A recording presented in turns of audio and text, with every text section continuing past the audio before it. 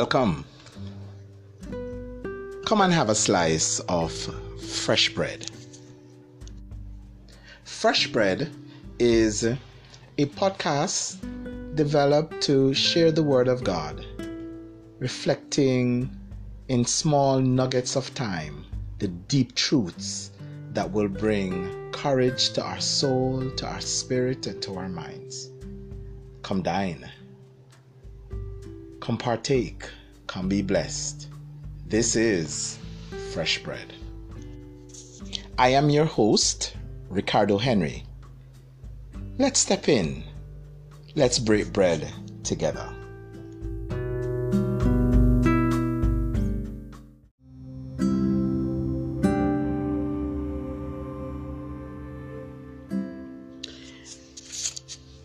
In the last podcast, we talked about holiness in terms of our calling to be holy, because our God is holy. And as He calls us to Himself, He calls us to manifest the image and the likeness of God, being holy ourselves, because He is separate from, He is not of the created things, not of the created order, not like we are, not of this state. He is separate. He is apart from. He is holy. He is the standard, and He calls us to be like Him, to live in His standard, to meet His standard.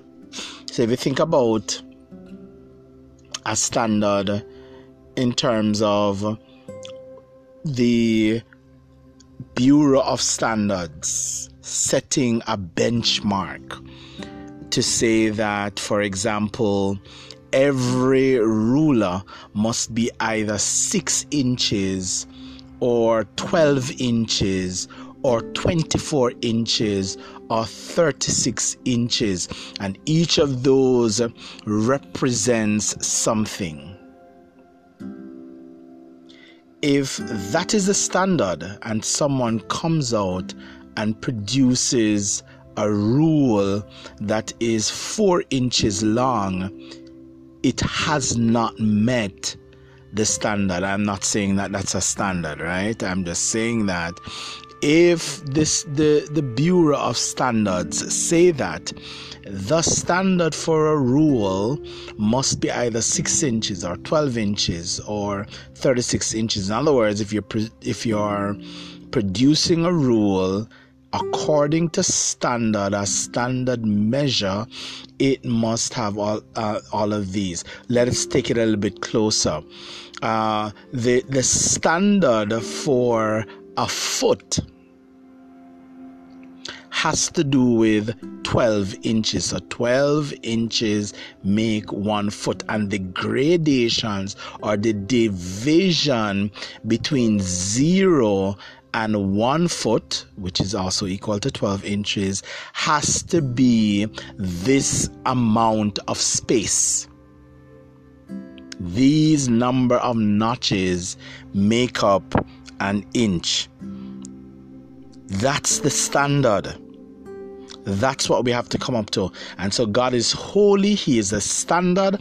And so we must rise to where He is. But there is also there is also a sense in which we need to understand beyond the ceremonial standard where we're living according to where He is, according to His measure. There is also this sense of doing. There is also this sense of making ourselves separate from the ordinary, the regular, the hustle and the bustle. When we allow ourselves to turn off the phone, to bypass the call, to spend some time in prayer and reading His Word. It is a part of our holiness. We have separated ourselves to do these things, and in separating ourselves to do these things, we are holy. 1 Peter 1:15-16 says to us, "But as He which hath called you is holy, so be ye holy in all manner of conversation, because it is written, Be ye holy, for I am holy." Then 1 Thessalonians 4 verse 7 says, "God has called us to live holy lives, not impure lives." That's the New Living Translation. Or, "For God has not called us to impurity, but to live in holiness."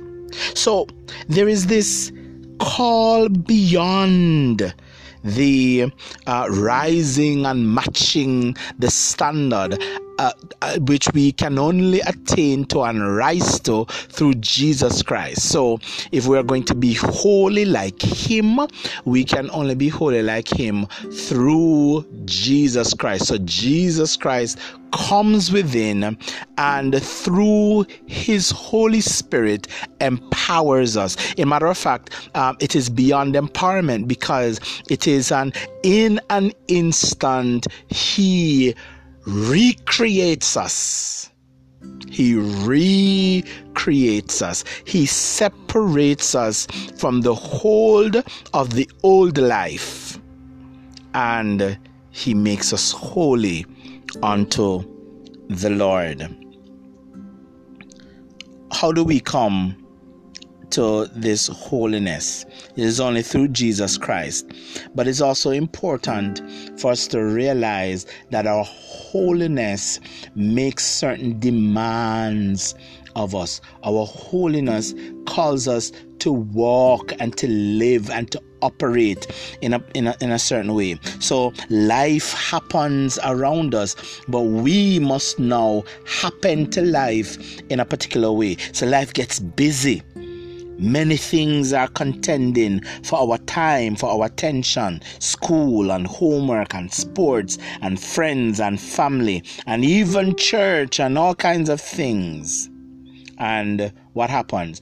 God begins to get pushed to the back of our minds as we focus our attention on Him. And the further back we push Him is the further we move away from Him. And the more we move away from Him is the more we move away from our holiness. So how do we maintain our holiness? No, not the holiness in which we are called and set apart by God in Jesus Christ. How do we maintain the presence, our present presence? By slowing down, by stopping, putting things aside, and separating time for God. Jesus says, "Come ye apart with me and rest a while." Get away from it all. Be silent for a moment. Experience God in nature. Read the scriptures. As we pointed out before, God is known in nature and God is known in the scripture. Write and pray as you experience God. So the question is, in order to live out your holiness, what is it that you need to set apart? What do you need to put to the side? What do you need to do less of so you can do more of Him? To be set apart, we have to set time apart to be with God. To be set apart, that is to be holy, we need to set apart time to be with God. If your friends are consuming your time, if your social interactions are so consuming your time that you're unable to find time to spend in the Word and to spend in prayer, if you're craving for the next episode of the series that you're watching, if the next chapter of the book that you're reading, that is not the Word, if the next thing, the next moment so draws you that you are unable to spend time with God, then what you're doing is sacrificing holiness for the lure of the world. And could it be that the enemy notices? Hallelujah. Hallelujah. Could it be, hallelujah, that the enemy of your soul notices that you have been willing to sacrifice those times of prayer, those times of social interaction? Could it be that he notices that you prefer talking to your friends more than talking to God? Could it be that he notices that you find it easier to pursue things rather than pursuing the things of God? And could it be that when he notices these things, he brings a charge against you in the heavenlies? Have you considered this one, or that one, or that one, or that one, or that one? Could it be that God looks at your heart and knows that there is a genuine desire to come after him and to realign you with divine purpose and providence? He is saying, have you considered my servant? I call you, stand for holiness. Not the holiness that church pushes in standard of dress and in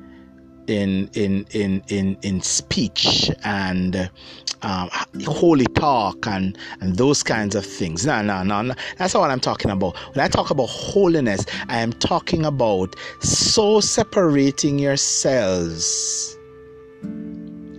to be with God, to do the things of God,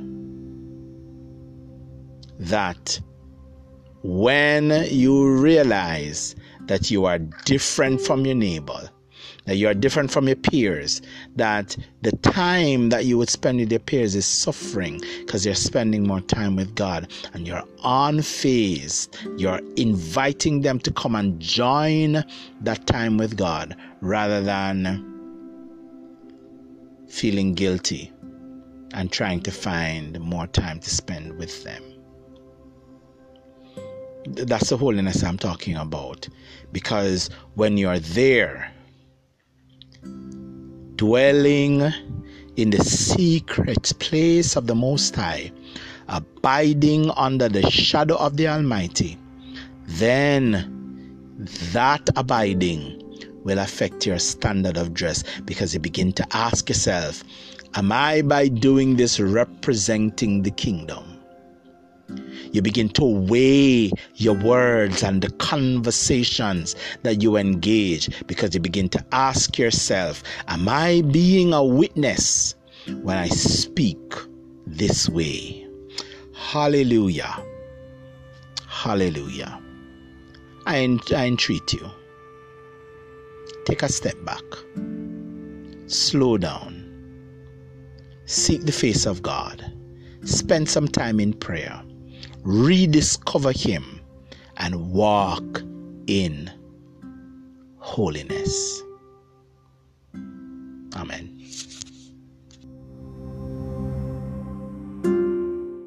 If this podcast has been a blessing to you, favorite, follow, share, so that others can participate in the blessing. Thanks for being a part of this ministry in the Word. Leave us a voice message with your feedback on how this is a blessing to you. Let us know if we can use your voice message in a testimonial about the blessings that this podcast has been, or any questions that you may have that you would want us to address podcast. We're also looking for your feedback. Once again, thanks for being a part. God bless you.